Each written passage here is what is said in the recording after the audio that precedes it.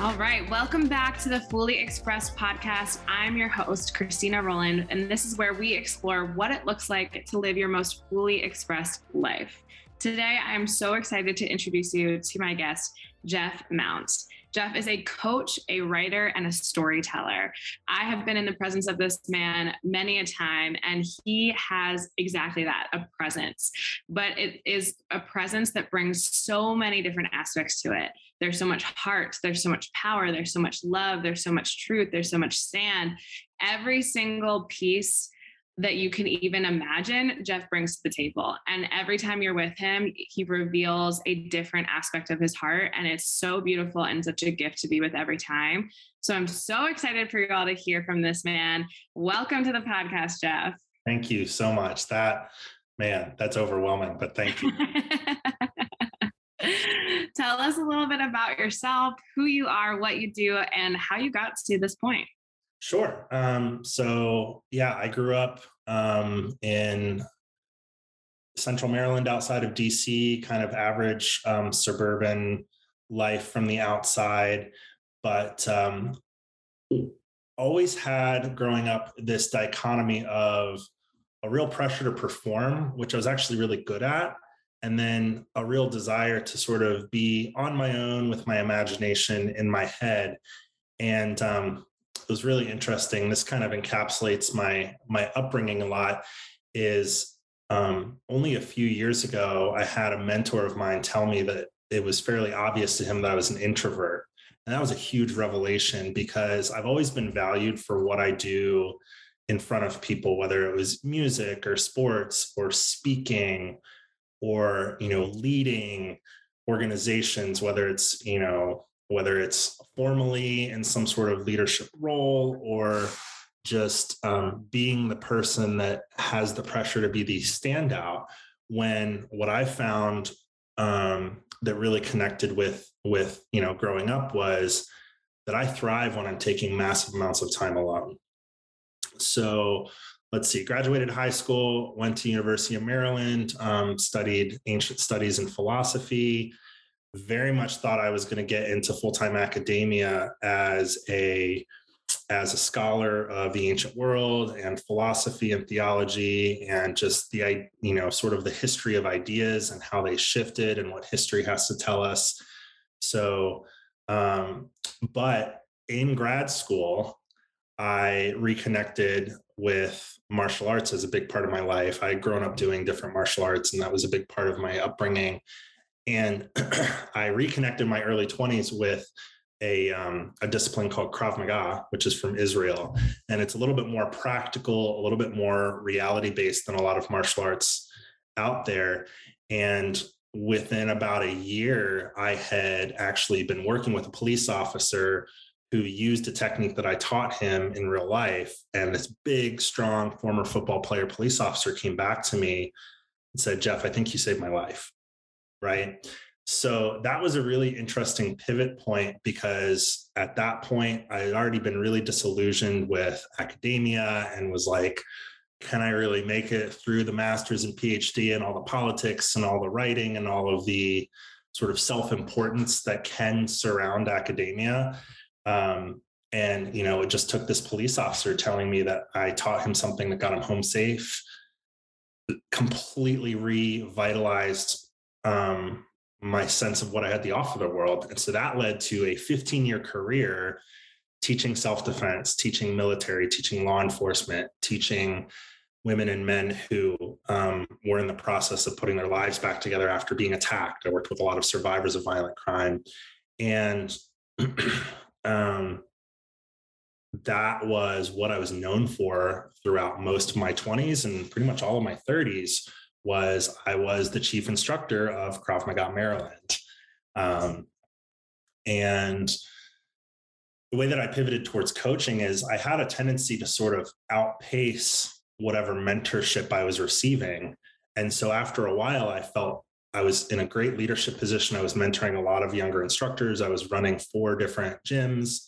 I was doing a lot of government contracting, and I was doing good work, but I was sort of missing that mentor role. So I had found one of my instructors from Krav Maga Worldwide and I were talking about how, your mentors sometimes just fade away and then you find you're kind of alone as a professional. And I was talking about all the ways that I had felt like I had plateaued and I wasn't sure if I should take on this project or that project to challenge myself. And he just looks at me and says, I became a life coach last year. I was like, no. And I could tell that there was something different and revitalized and reinvigorated within him. So I ended up hiring him as a life coach and working with him as a client. He was my coach for 3 years. And there was just so much fruit that came from that as a coaching client. Man, that I returned to, I reconnected with becoming a dog person again. I opened a new gym in another part of the region. I climbed Mount Kilimanjaro. I had all of these different things, and I was just sort of spouting out just, how can I put it? Just really, really invigorating projects and goals. And was still leading the self-defense training programs at that time, and mentoring a lot of instructors. And there was a real push for me to become a coach at that point. That was about 2017. And some part of me held back. And I didn't know at the time what was holding back. But throughout my coaching, I realized I was creating all this massive stuff. I was having tremendous impact on my staff and the world around me. And I was doing a lot of good work, but some part of me couldn't enjoy it. And the impact and the power and the value of what I was doing as it was reflected to me by others and the way that I experienced it kind of on the inside, there was a huge disconnect. So working with my coach on that, I kind of came to realize that I had a lot of childhood stuff that I needed to address in trauma therapy. And it was very acute, very severe trauma that I had just sort of outperformed. And I think my way of coping with trauma is just society really rewards the way that I respond to my own brokenness. And I felt like I had this very hyper confident, hyper productive, producer and performer and communicator. And inside, I felt 7 most of the time, and not a happy-go-lucky fun 7, but like a scared, terrified, weight of the world on a shoulder 7-year-old. So through the coaching and just through this deep dissatisfaction with what was going on, I went back to therapy and really recovered a lot of the parts of my heart that I had given away in order to compartmentalize and block out some, really awful things that had happened to me, and some damaging things that I did with that. So then when I had gotten deep into the healing work of my own recovery, coaching came back around, and it was just like I couldn't say no. And that was the next challenge. And so I don't relate to myself as this really elite coach. I feel very new, and I feel excited by the newness of this career where I'm working with people one-on-one in their dreams, both men and women, and tapping back into my passion for writing and storytelling as the other 2 pieces, which I never had the bandwidth to figure out what to do with while I was running businesses and, basically being part entrepreneur, part mentor, part physical coach. There was a part of me that had to be a professional athlete. There was a part of me that had to vibe with full-time active duty military and law enforcement guys and in the tactical world and learning that whole, system. And so now there's parts of me that are emerging that I'm still discovering, and they tend towards the more emotionally intelligent and more creative side. So that's my story, but I'm still it's like, I don't know all the things that come next. I know that I am super fulfilled working with clients. And the big thing that I knew is when I recovered writing as a passion again, that it wasn't something that I had to do as a part of this performance-based approval process that I was very deeply trained in as a kid. Instead, it was something that came spontaneously, like I couldn't not. And so I'm at a place where where I feel pretty well connected with myself and just excited to see what emerges next. So good. So good. I wrote so many notes while you were talking. Yeah. First and foremost, I had no idea that I was in the presence of a fellow Turk. I don't think we've ever talked about absolutely. this. That's the funny thing that I see that like happens when you're friends with coaches. We get into deep conversation so quickly that I don't know basic facts about them. Right.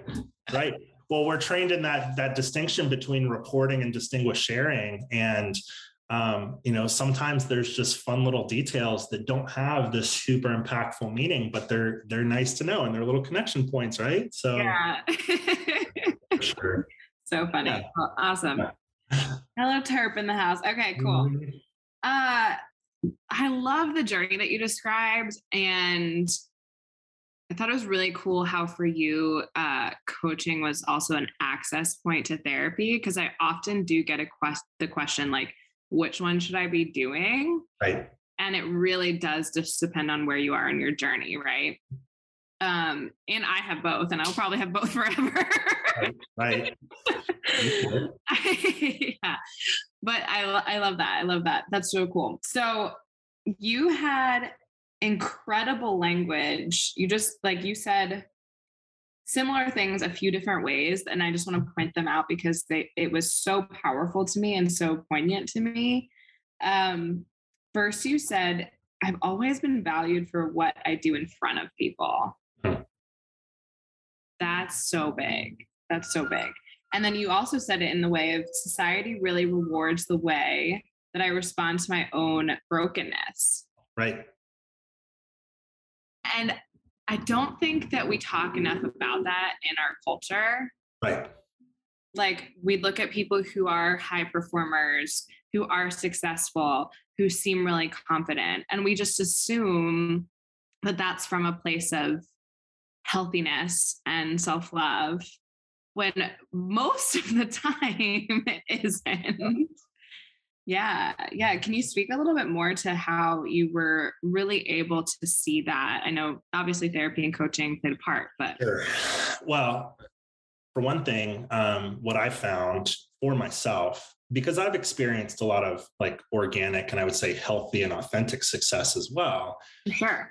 And I'm still in process, but maybe an indicator, it's not a foolproof test, but one indicator is when I do something that I get praised for, is my primary response gratitude or anxiety? And what I mean by that is when I've accomplished something from a deep place of wholeness and a deep place of life, and like, hey, I'm already loved. I already belong in this world.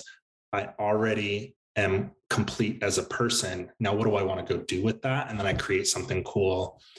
The primary response that I experience is gratitude. When I am trying to fill an empty part of myself with performance or accomplishment or success, and I get the praise back because people see the accomplishment, they see the success, and sometimes they're excited and sometimes they're envious and sometimes they're, they get weird about it because we get weird about other people's success sometimes. If I'm filling an empty hole within myself, my primary response is, how long can I keep this charade up? And so there's pressure to do it again and again and again and again, because the moment that I stop performing, the moment that I stop succeeding or accomplishing, then all of that way that I sort of filled myself up as a person dribbles out the bottom, and then I'm empty again. And so then you really have to be with yourself and you have to be with the empty parts of yourself, which is, for me, incredibly scary. And part of the reason why I got so good at accomplishing and performing and succeeding and overachieving was to never let anyone see those empty parts. And so for me, I think whenever I experience success as pressure, it's like, what am I expecting this to do that it can't really do? And then whenever I experience it as just pure celebration and joy, and I can like really sit in the accomplishment and almost like be quiet with it. then I'm like, okay, yeah, this is coming from me, because I was never expecting it to tell me who I was. I already knew who I was. And then from a place of knowing, did the thing that, and what's really interesting is I have the same type of sort of pride or excitement or satisfaction when I do a thing that for me is hard, but doesn't get all the praise, doesn't get all the accolades. It's like the peace and that satisfaction, that gratitude is the same when I know I'm doing right by myself, you know?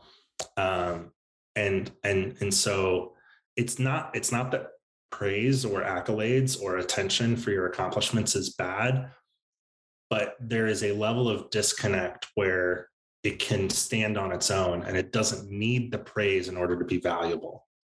And that's a huge shift for me, because there was a time probably in any time in my 20s and to some degree in my early 30s, I would have told you that was impossible. I would have told you that you cannot accomplish anything valuable without other people noticing. And if people notice and they affirm it, then it's good. And if people don't notice and don't affirm it, some deep part of me equated other people's praise with the value itself. Totally. Yeah. Yeah. Thanks for that. Yeah. So I heard that like your anxiety response, you said, it's either gratitude or anxiety. And that's kind of how you gauge where it's coming from. And that your specific anxiety response is like, okay, well, how long can I keep this charade going? This is going to crumble. People will see that I'm a fraud, or I need to keep going in order to keep it up. Right. And I think that another version that a lot of people have is also just the what's next. Right.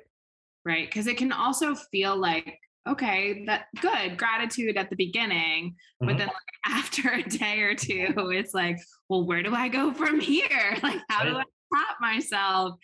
And I've been talking to a lot of men recently about how there is that finish line that keeps getting farther and farther away. Right. That success, like they don't even know what it would look like. Right. But that is what they're chasing. Right. Yeah. Awesome. I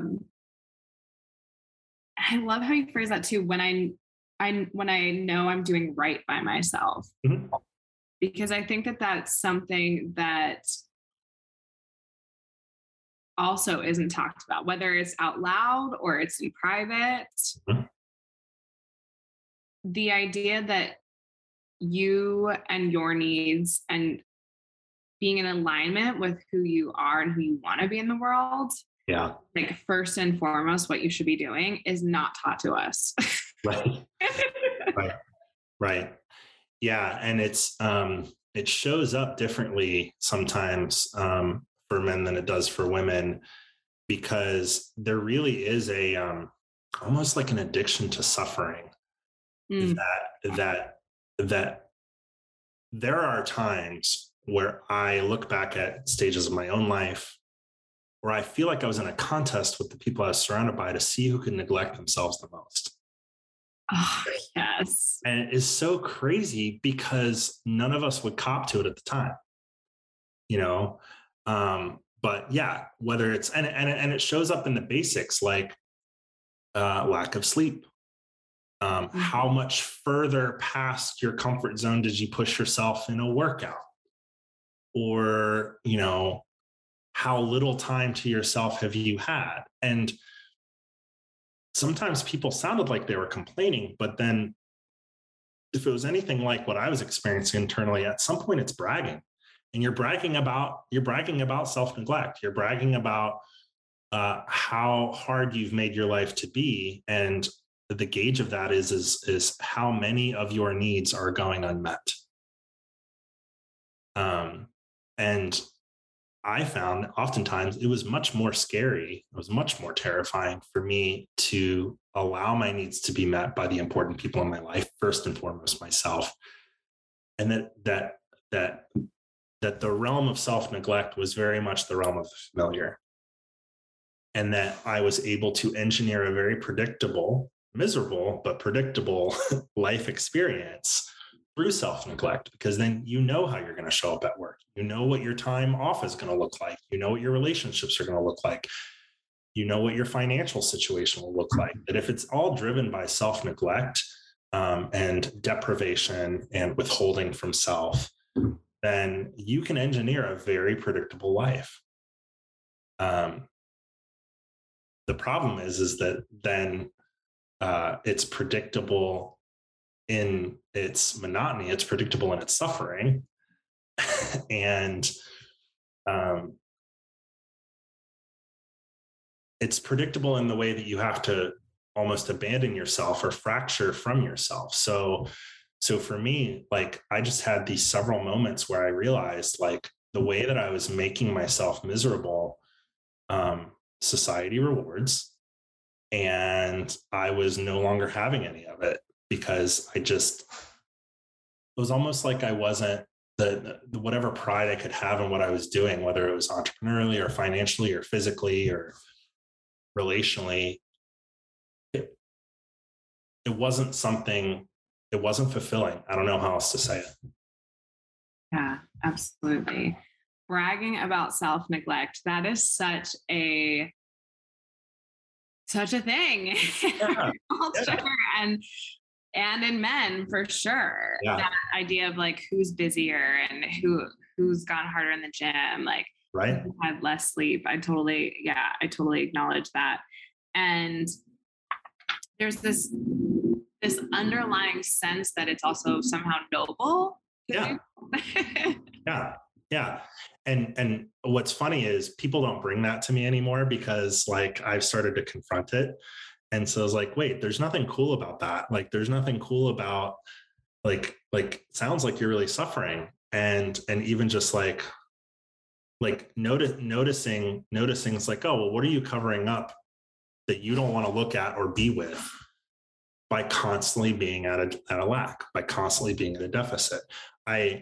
Before we hit record, I was telling you a little about the Scotland trip. And especially when I would travel, and especially when I was traveling for some type of self-development, traveling is exhausting, right? So it's on a transcontinental flight. I get to Glasgow, and Enterprise does not have a car for me. I had a reservation, but they don't have a car for me. Something happened to the one they were going to give me. So I have to go get another one. And I'm driving to my Airbnb that was about 4 hours north. And I was feeling this old familiar push pull of like, oh no, you have to go do the enlightened thing. And you have to go do the mystical sort of spiritual thing of go out on the mountains and take pictures and just be fully present and meditate and journal and like do all the things that, yeah, that's internal work, but it's still work. Mm-hmm. And in the past, I would have felt like that was the obligation. Like I hit the, boots on the ground, and I have to go out into the wilderness and get to the work of becoming enlightened, whatever that means, which, by the way, is a standard that you can't meet because it's not designed to be met. It's designed to inflict self-judgment. And this time, for whatever reason, I was like, my number one job is to recover from the hellacious jet lag I just inflicted on myself. Like, my job right now, if I want to get what I'm looking to get out of this trip, is I need to, as quickly as possible, find my bed and sleep. Yes. Brand new, never done it before. And I was kind of catching myself feeling guilty about wanting to sleep as soon as possible when I had just been up for 2.5 days straight. I'm like, what kind of insane psycho am I? I'm like withholding sleep in service of what?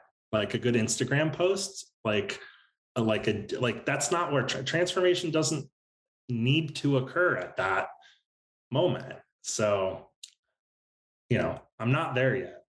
I guess is what I'm trying to say. No, I feel that so hard because I think that's such a good point because I'm the same way. I literally just had this discussion with someone the other day where like I beat myself up for feeling like I don't work as many hours as like the traditional person does. But then I had to like actively say out loud to her, I was like, but wait, like everything I do to work on myself, like journaling, meditating, meeting with my 3 different like coach counselors a week, like doing all these different things that I implement to like better myself is work, because it's part of who I need to be and able to show up to my work. Right. And I actually had an experience just last night and this morning, similar to what you're talking about. I wasn't on a transatlantic flight, but like I'm home in DC for the week. My father's funeral is this weekend, and I just drove from Chicago to DC, and I've just had a lot going on. And I have the same tendency to like push through. Yeah. And I always like to mention that, people think of masculine and feminine as being male and female, but really masculine and feminine are just energies and ways of being. And so I tend to tap into my masculine a lot more easily. Right. And my masculine will always be like, just push through, and like 5 hours of sleep is enough. And like, you got to do it. Like, you still got to get up and you got to get that workout in, and you got to meditate, you got to journal, you got to get all this ready. Like all this stuff that I told myself that I had to do. And last night I was in bed and I like couldn't fall asleep because, even just a 1 hour time difference is like still a 1 hour time difference. Right. Sure, for sure. And I couldn't fall asleep. And I had signed up for an early morning workout this morning to get me up and going, to do all this stuff before our session right now, a session I had before this. And I was laying in bed and I was like, I don't have to do that. I literally like said to myself, I'm like, is it worth me getting up and not sleeping a lot and probably not having a lot of like physical energy throughout the day? And like, I can perform still, right? Like I've gotten good at that, Right. Yeah. But will I actually feel good? And like, am I choosing that from a place of, because don't get me wrong, I truly believe in self-discipline and following through on what you say as a form of self-love. But am I choosing that from self-love, or am I choosing that from that automatic of like, let's push through, let's do all these things because I need to say I did them. Right. Right. So I canceled my class last night and I slept in this morning, and I didn't get all the time that I needed this morning to like do things like journal, meditate, work out. But another part of it is like learning trust, right? Like to trust myself that like, I don't have to do those things in order for us to have an amazing conversation. Like I am who I am already. Right. Right. Yeah. Yeah. So there's so much rich in what you just shared. Like, well, for one, I love the masculine and feminine energies because for 15 years, I essentially taught people how to fight, right? Yeah. Not sport martial arts, not compete, but like fight for their lives, gun to your head, somebody breaks in your house, like worst day of your life, all hell is breaking loose. And it was really interesting, the women that engaged with it and then the women that didn't engage with it. And no judgment if that's not your cup of tea, because there were many people who are like, I'm not interested in doing that activity. It's like, oh no, that's cool. And that's actually quite easy to respect. I get sick of it too. No problem. But it was interesting when people jumped in with like, I can't, right? And usually it was for women, I can't because I'm a woman and fighting is a masculine thing. Mm. And for men, there was, I'm not going to do it because this is going to reveal something about myself that's not as masculine as it should be. Like it's somehow a personal failure that this isn't something that you take to naturally. And it was really tough because I like that I'm in touch with my emotions. I like that I cry easily. I like that I have emotional and relational conversations. And so I always kind of was fascinated by, and you can't tell on Zoom, but I'm 6'5", I'm 275, I'm huge, I'm physically huge. And to see me in front of a room full of people like kick or punch a pad or take a training gun away, or basically just physically explode with, violence, and then talk about feelings, and then talk about well-being, and talk about self-worth, and talk about value. It's like people would pump up this hyper conventional masculine, superficial stereotype of me, and they would see me as this like masculine energy wrecking ball, right? And it was weird what people valued about me, because they were like, oh yeah, Jeff's the guy that you want behind you in a dark alley. And I'm like, yeah, but like, where's the poetry in your life? And where's the beauty? And where's the this? Where's the that? And it was funny because I actually do think over the years I burned a lot of bridges. And it was interesting. I had mentioned that, I worked a lot with military and law enforcement folks. And I looked at those careers for a long time in my late 20s, and I decided not to go that route because I felt like I would have to sacrifice something about myself that I really like. And it's not conventionally masculine. And it's always interesting, especially when they're like only men in a room and all the men do tough things. They're all CrossFitters and they shoot guns and climb mountains and jump in and out of helicopters and vehicles. And we're all badasses. It's like, yeah, cool. All right. We're all tough. We're all like, whatever, ready to go to war. Fine. And then I ask about someone's daughter, or I ask about someone's artistic, or I ask about what book they're reading. It's always nonfiction. It's always a leadership development book. It's like, come on. Have you ever used your imagination? Do you read fiction? Like, is it like, and I really found myself to be fairly isolated in a lot of room full of only men. Now, the interesting thing is Krav Maga Maryland had a reputation under my leadership for having a huge, both quantitatively and qualitatively, a huge cadre of female instructors. And so like women who are tapping into their strength, and not in an abstract fashion, but like literally learning how hard they can punch and kick, literally learning how much weight they can move, literally learning how loud their voice can be. And not just in a corporate environment or during a PowerPoint presentation, but when your life is on the line, and women discovering. And like, that's one of the things that I'm always going to be the proudest of. It's one of the things that I feel like it is that one of the things that I know was most authentic and most value about my leadership in that realm is I did not make carbon copies of myself. Again, physically big, physically loud, powerful, physically powerful, really articulate, and yet had a ton of instructors that were nothing like me. Mm. And they could reach people I couldn't reach. These female instructors who are no less feminine, but that their energy is that there's just a power in a physically smaller person exuding the same type of energy. And it's a mystery to me. So I feel like I'm claiming to understand something that I don't really understand, but that I've witnessed. And it's just so exciting. And it's like the world needs people in touch with their strength. The world needs people in touch with their power. And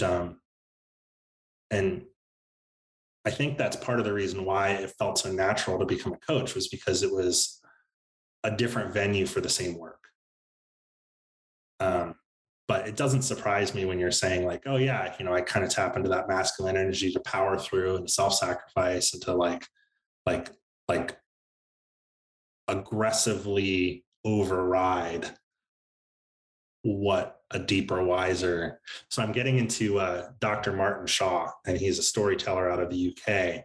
And one of the things he's pointed to as an academic is the role of like the old woman in fairy tales. She is always the wisest, never a man. It's never an old king but it's always a woman who can speak wisdom to both men and women that are lost, that are in the wilderness, that have taken their licks and haven't quite figured out how to heal yet. And, he kind of says, he's like, if you don't see yourself in this, regardless of gender and roles and everything, he's like, you're reading it way too literally, like put your heart eyes on and like put your myth, like listen with your mythical ear rather than just with your logical ear. And that's been so good for me. Because it's such a check and a counterbalance to where I want to retreat to, which is that aggressive. It doesn't look like a retreat. looks like an attack, but it is a retreat because it's a retreat to a less authentic way of being. I have found that when I'm harder on myself, I'm harder on other people. And so I notice when I start to get judgy of other people's, where I'm out of touch with compassion, it's like, yep, I'm starting to slip into that little bit of violence towards self again, which then is a little bit of sort of emotional violence towards others, where I can't just let everyone be right where they are all the time. Absolutely. Yeah. Again, so much gold in everything that you said. I really want to point out what you said of the world needs people in touch with their strength. And that can look like so many things, right? But again, I want to emphasize for those listening, because I think that this is a new conversation for so many people, where again, masculine and feminine has gotten conflated with male and female. Right. And that somehow the connotation also is that like masculine / male good, feminine / female bad, or like lesser than, right? And so as it's expressed in the areas that you've worked in, like in martial arts,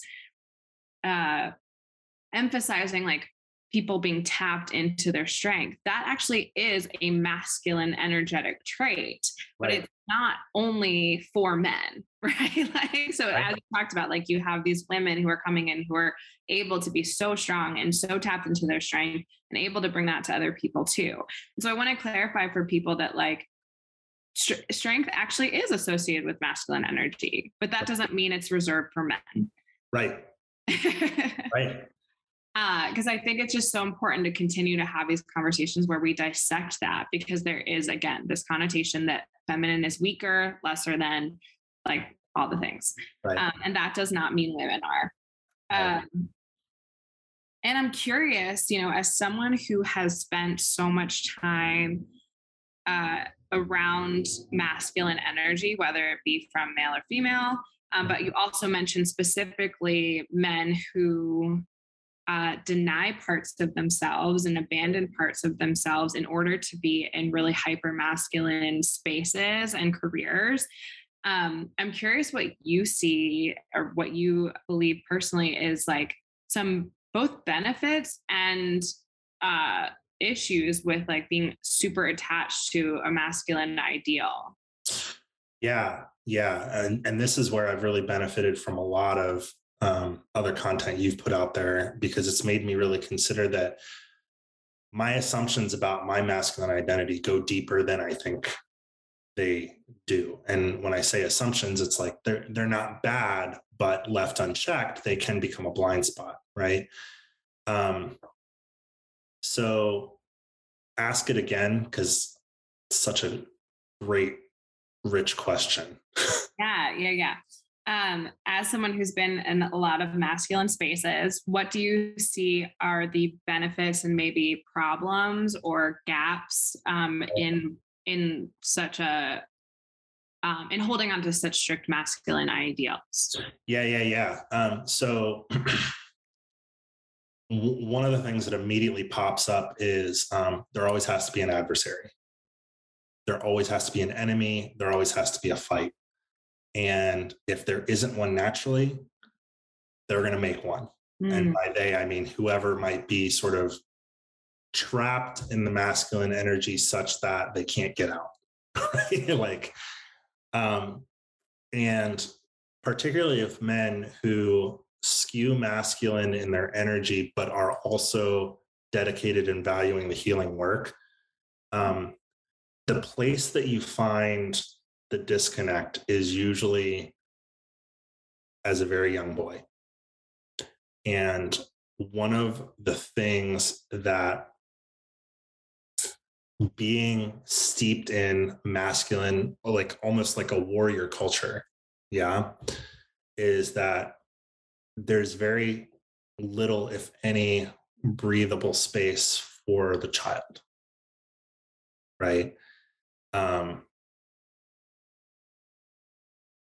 So that is where I see a lot of people like that's the no-go zone for your stereotypical, you know, masculine man, and women who have more of a masculine energy don't want to go there either, is that there's very little space for play, for imagination. Those things are just not valued because they are liabilities. If you see your life as a fight, there's no space for play. If you see yourself as a warrior constantly seeking out a battle to fight, then imagination is not it's not so useful. Yeah. But that's only if you start with the assumption of the battle to fight. So one of the things that I'm thinking a lot for myself is like creative energy versus destructive energy. And I say versus, but um, it has been helpful for me to take it out of the realm of gender altogether. Because interestingly enough, in other languages, prepubescent kids don't have a gender assigned linguistically, like languages that have masculine and feminine words. Usually, when they're talking about small prepubescent children, it's neutral. And that doesn't mean that young girls and young boys can't express a variety of gender traits and gender values and gender energy and all of those things, but that it's not the definitive thing. And so you kind of have to go there to get to where a lot of these wounds were originally struck.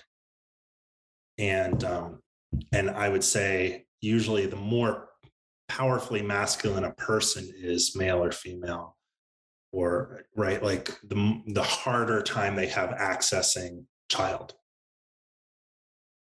And I would love to point out that, interestingly enough, when we do encourage children to play, specifically boys, it has to look like one thing.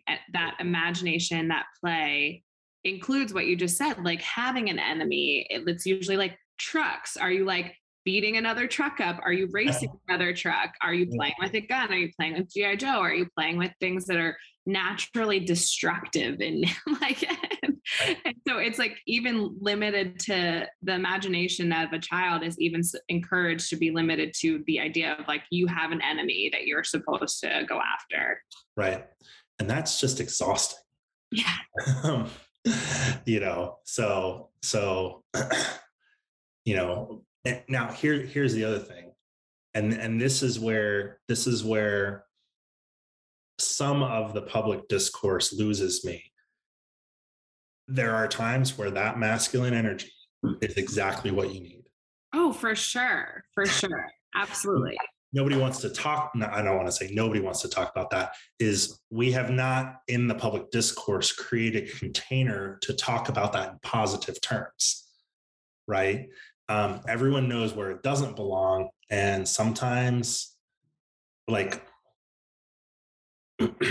so that's something I'm saying, well, we all still have work to do, is like, so when a very masculine man who is steeped in masculine culture and everything like that, when all the values and all of the perspectives that contains is exactly what's needed, how can we honor that?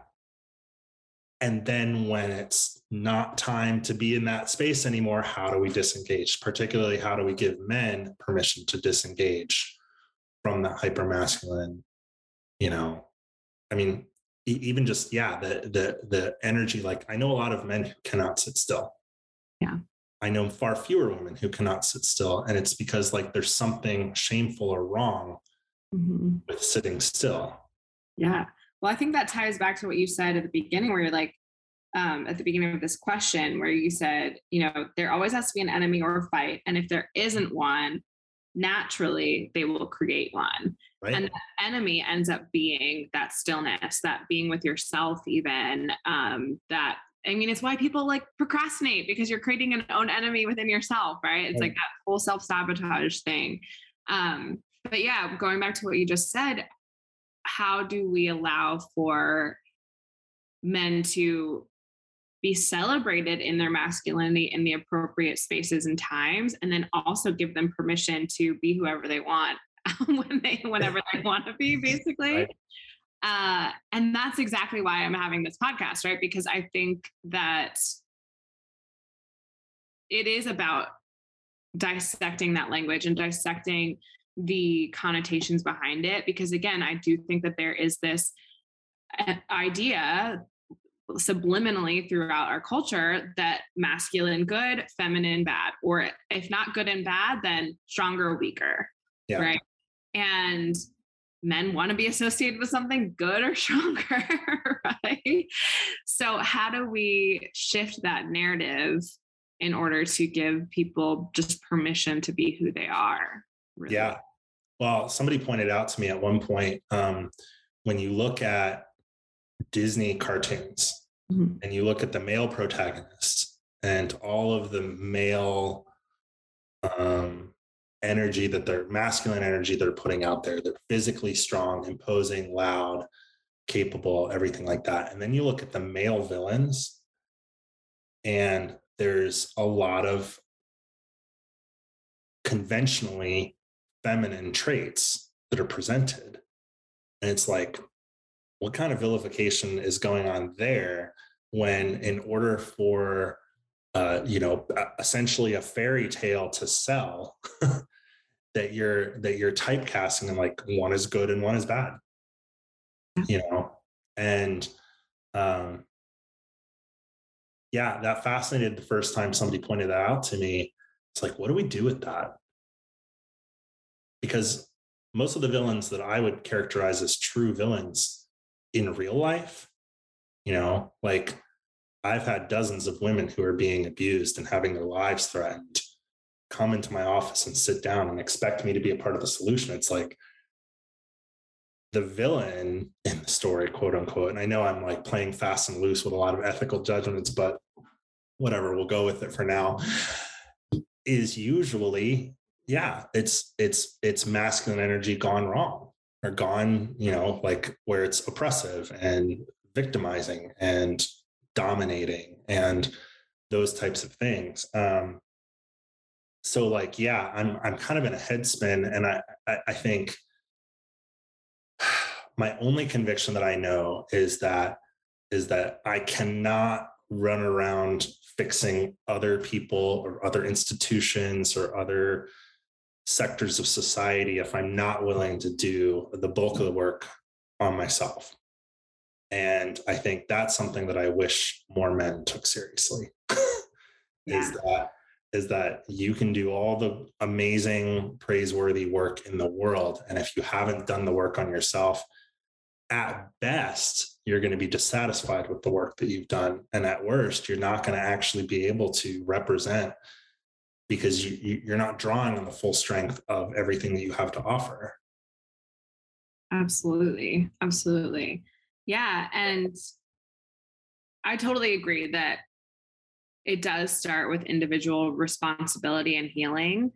And like you said earlier, in relationship to what I talk about in my posts, is like most people don't actually realize how much this is in their lives, right? Like how masculinity and these ideals of conventional masculinity is in everything that they do. Right. And so most people will be like, oh, I'm fine. Like, like I like girly things, and they think it's like, that's enough. And it's like, no, we have a lot of stuff to unpack here, Yeah. But in relationship to that, you mostly went into some of the issues with masculinity, and we did identify that neither of us see masculine as being good or bad, really. Right. But I do want to emphasize, like, what do you see are like some of the most amazing, beautiful things about masculinity? Because I actually find that men, especially with like the rhetoric out there today, I get it. A lot of women are fed up with things. Right. I get it. And although men have a lot of power in the world, they are very rarely celebrated. And that celebration of masculinity can actually lead to a lot of healing. So I'm Right. really curious, like what you would say are some really positive aspects. Yeah. And that's good. I was aware of it, and then I kind of got trailed off because I feel like I have a unique perspective to see the issues because um, nobody pointed them out as issues. But I do think that that when you get a group of men who are conventionally strong and capable, they don't have to be. They don't. It doesn't need to be a warrior culture per se, but just let's say out in the wilderness. And I think the process of initiation, when you have an older man who is tried and tested and says to a younger man, your strength and your masculine energy is fundamentally good, powerful, be careful, but it's fundamentally good. And when you have the capacity to be initiated into the company of other men, I think something really beautiful happens, because then there is no, oh, I've got a balance between vulnerability and strength. It's like that balance finds itself naturally. And so it really does happen when masculine love is shared among men, when there can be, when basically, I guess the best way to say it is when men receive the fathering that they're missing. Mm-hmm. Is when you hear that, I'm proud of you, when you hear that, like basically when it's modeled, right? Then strength can be something that deepens it can be a way of getting to know yourself. So like the weight room doesn't become a battleground to fight, to prove, and to aggressively, smash the record. It can become a place where you go inward and you find more about yourself. And then the wilderness can do the same thing, and fighting can do the same thing. And, any type of masculine energy type of activity can be a place to cultivate a deeper knowledge and intimacy with oneself. That only tends to happen when that space is made safe by older men. And so I do think that part of the crisis of masculinity that our culture is experiencing is that older men don't know how to give that, younger men don't know how to receive that. And so then there's just this disconnect where the mantle is not being passed. And that's where I really hurt for men, and where I also see that that a lot of really powerful good could be unleashed through relational connection, men's relational connection with each other. Yeah. And what would be like the fruit of that relational connection and that good? What does that actually look like?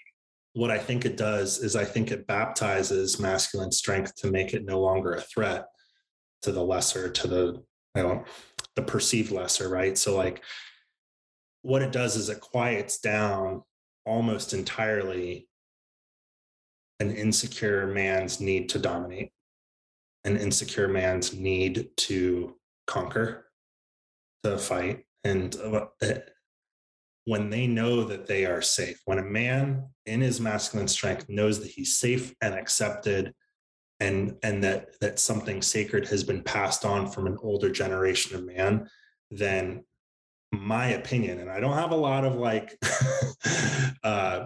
it's more of like an intuitive sense that I have, is that the things that make men dangerous and destructive tends to quiet down.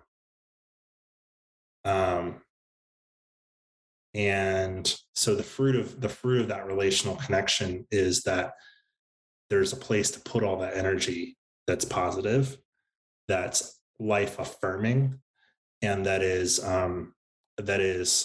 connective rather than competitive. Yeah. Yeah. Yeah. I hear that it's almost like then it becomes basically what we've been saying a lot throughout this. The fruit of that is allowing masculinity to exist in a way that it is not this automatic thing that you choose to access it, right? You choose to use it when it's necessary. You choose to employ it. You choose to dominate, conquer only if needed, Right. not from like a place of just, oh, I must do this. Right. Well, it becomes conscious and intentional, but then also it's wedded to the innocence of a very young child.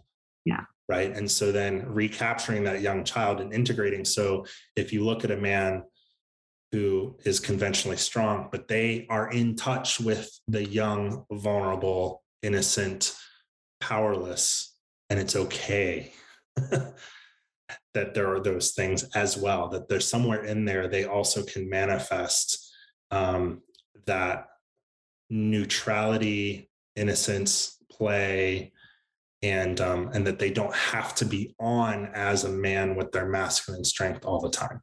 Yeah. That they can let their guard down and that it's okay and it's safe. Because a lot of like broken paradigms of how people feel like they become a man is essentially the process of finding out that it's not okay to be a young child anymore. And like you have to be done with that. And that plays out sexually, it plays out with alcohol, it plays out with violence, it plays out with hard work for the sake of breaking a person down, not hard work for the sake of creating something beautiful or valuable, but hard work for the sake of breaking, almost like breaking something. And I physically cringe when I see, like in media or movies, some type of broken initiation where somebody is learning that to be a man means to dominate, means to threaten, means to be violent, means to be aggressive. And it's just like, there's plenty of time for that. So. Yeah. Wow. What you just said kind of blew me away, that the process of becoming a man is essentially finding out that it's not okay to be a young child. Right. That is so huge. Like that is, wow. Yeah. Because at the foundation of all of it, that aggression, that sexuality, that alcohol, whatever, however it's expressed in our culture, really the baseline of it is like, you're no longer a kid. You're no longer a boy. Mm-hmm. Be a man. And this is how you show it. That's right. Really powerful. Wow. So for any men out there, or really anybody, but anybody who's looking to create a more healthy relationship to their masculine energy, and to explore these things, to start doing the healing work, what are some tools or suggestions that you have for people? Yeah. The first one is, I would say, every person, regardless of where they land on the spectrum, gender wise, and where their energy is, to take the risk to create. And so I think there's something in creativity. It could be music, it could be art, it could be, and again, you've really, really insightfully pointed out that there's more masculine creative endeavors and there's less masculine creative endeavors. Like, oh, I'm going to build a house. Well, that requires a certain amount of creativity, but the creativity isn't the point. The point is to function and to survive and to caretake. And it's like, I would encourage a man in particular whose creativity skews towards the physically demanding hard work to do something that's actually not like that. So that's the first thing. I think creativity, and the more you can push into a softer type of creativity, what people would generally stereotypically can categorize as more feminine. I think you can develop facility with that, you'll get something back. The second thing is to think reflectively about childhood and what parts of yourself are still present and what parts of yourself you felt compelled to completely abandon. Because I would say behind every violent man is a scared little kid that doesn't have a place to take that scared little kid. Mm. And I don't know. To me, it's kind of a balancing act. I mean, sometimes what I would advise to some folks is to press into that masculine energy, to become friends with it, start lifting weights or running or physically engage with power. That's why I think everybody except for an oppressive tyrant needs to know what it feels like to throw a punch, because it's like, you have power and it's good, steward it responsibly. And that was where people would grow on the mat.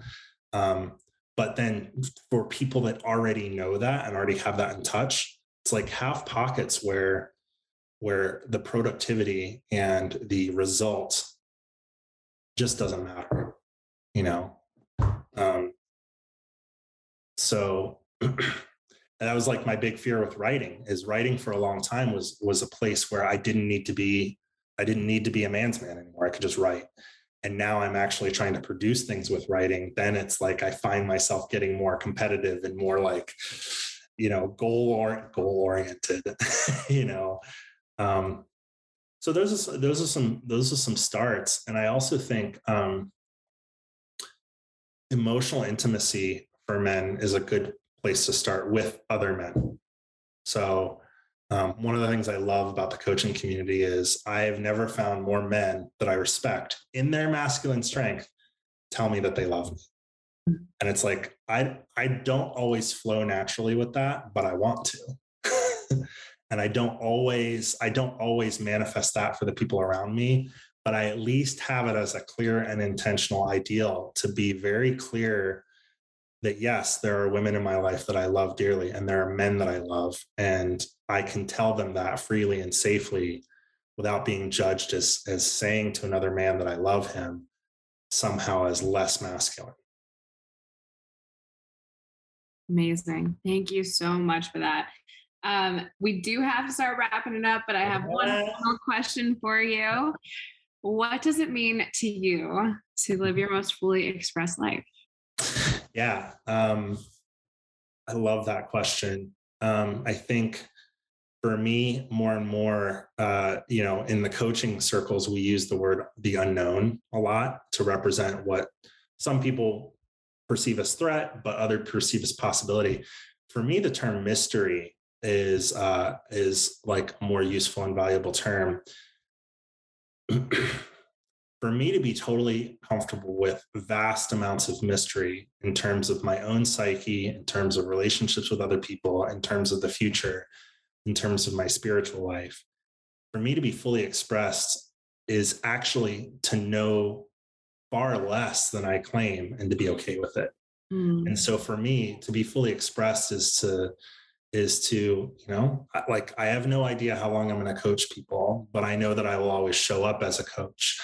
I don't know where my writing is going to go, and it's okay that I don't know that, and to be comfortable with it. So for me to be fully expressed is to have a lot of times where if people ask me for a specific answer, I can say, I don't know. And that doesn't shift my sense of who I am. So that's what I've got for now. That may change at some point, and that's okay. I love that. I love that. Yes, that's all part of the answer. So good. Thank you so much, Jeff. This was amazing. Where can people find you, connect with you, follow you, all the things? Yeah. So on Facebook, it is Warrior Poet Coaching. That is my coaching venture. And on Instagram, it's just JMount Coaching. So but also look in the next year or so for a book on the art of pilgrimage, because that's what I've been writing mostly about is travel for the sake of development. So look out for those. And I'd love to hear from anybody that'd like to reach out to me. Oh, so cool. So cool. Thank you so much, Jeff. Thanks y'all for listening. We'll see you next time. Thank you so much for listening to the Fully Expressed podcast. I'm your host, Christina Rowland. If you loved what you listened to today, please leave us a review and share this episode with a friend who in your life could benefit from hearing this conversation. I'd be honored if you shared it with them. If you want updates on what I'm doing, on podcast episodes, on events I'm hosting, on different coaching opportunities that I have, you can find me on Instagram and TikTok at Stina, STINA, ENA. and then Rowland, Rowland. I post everything on there. Quickest way to find out what's going on. Also, I love connecting with y'all, so please feel free to send me a message, and let's create this community of fully expressed people in the world. Sending y'all love.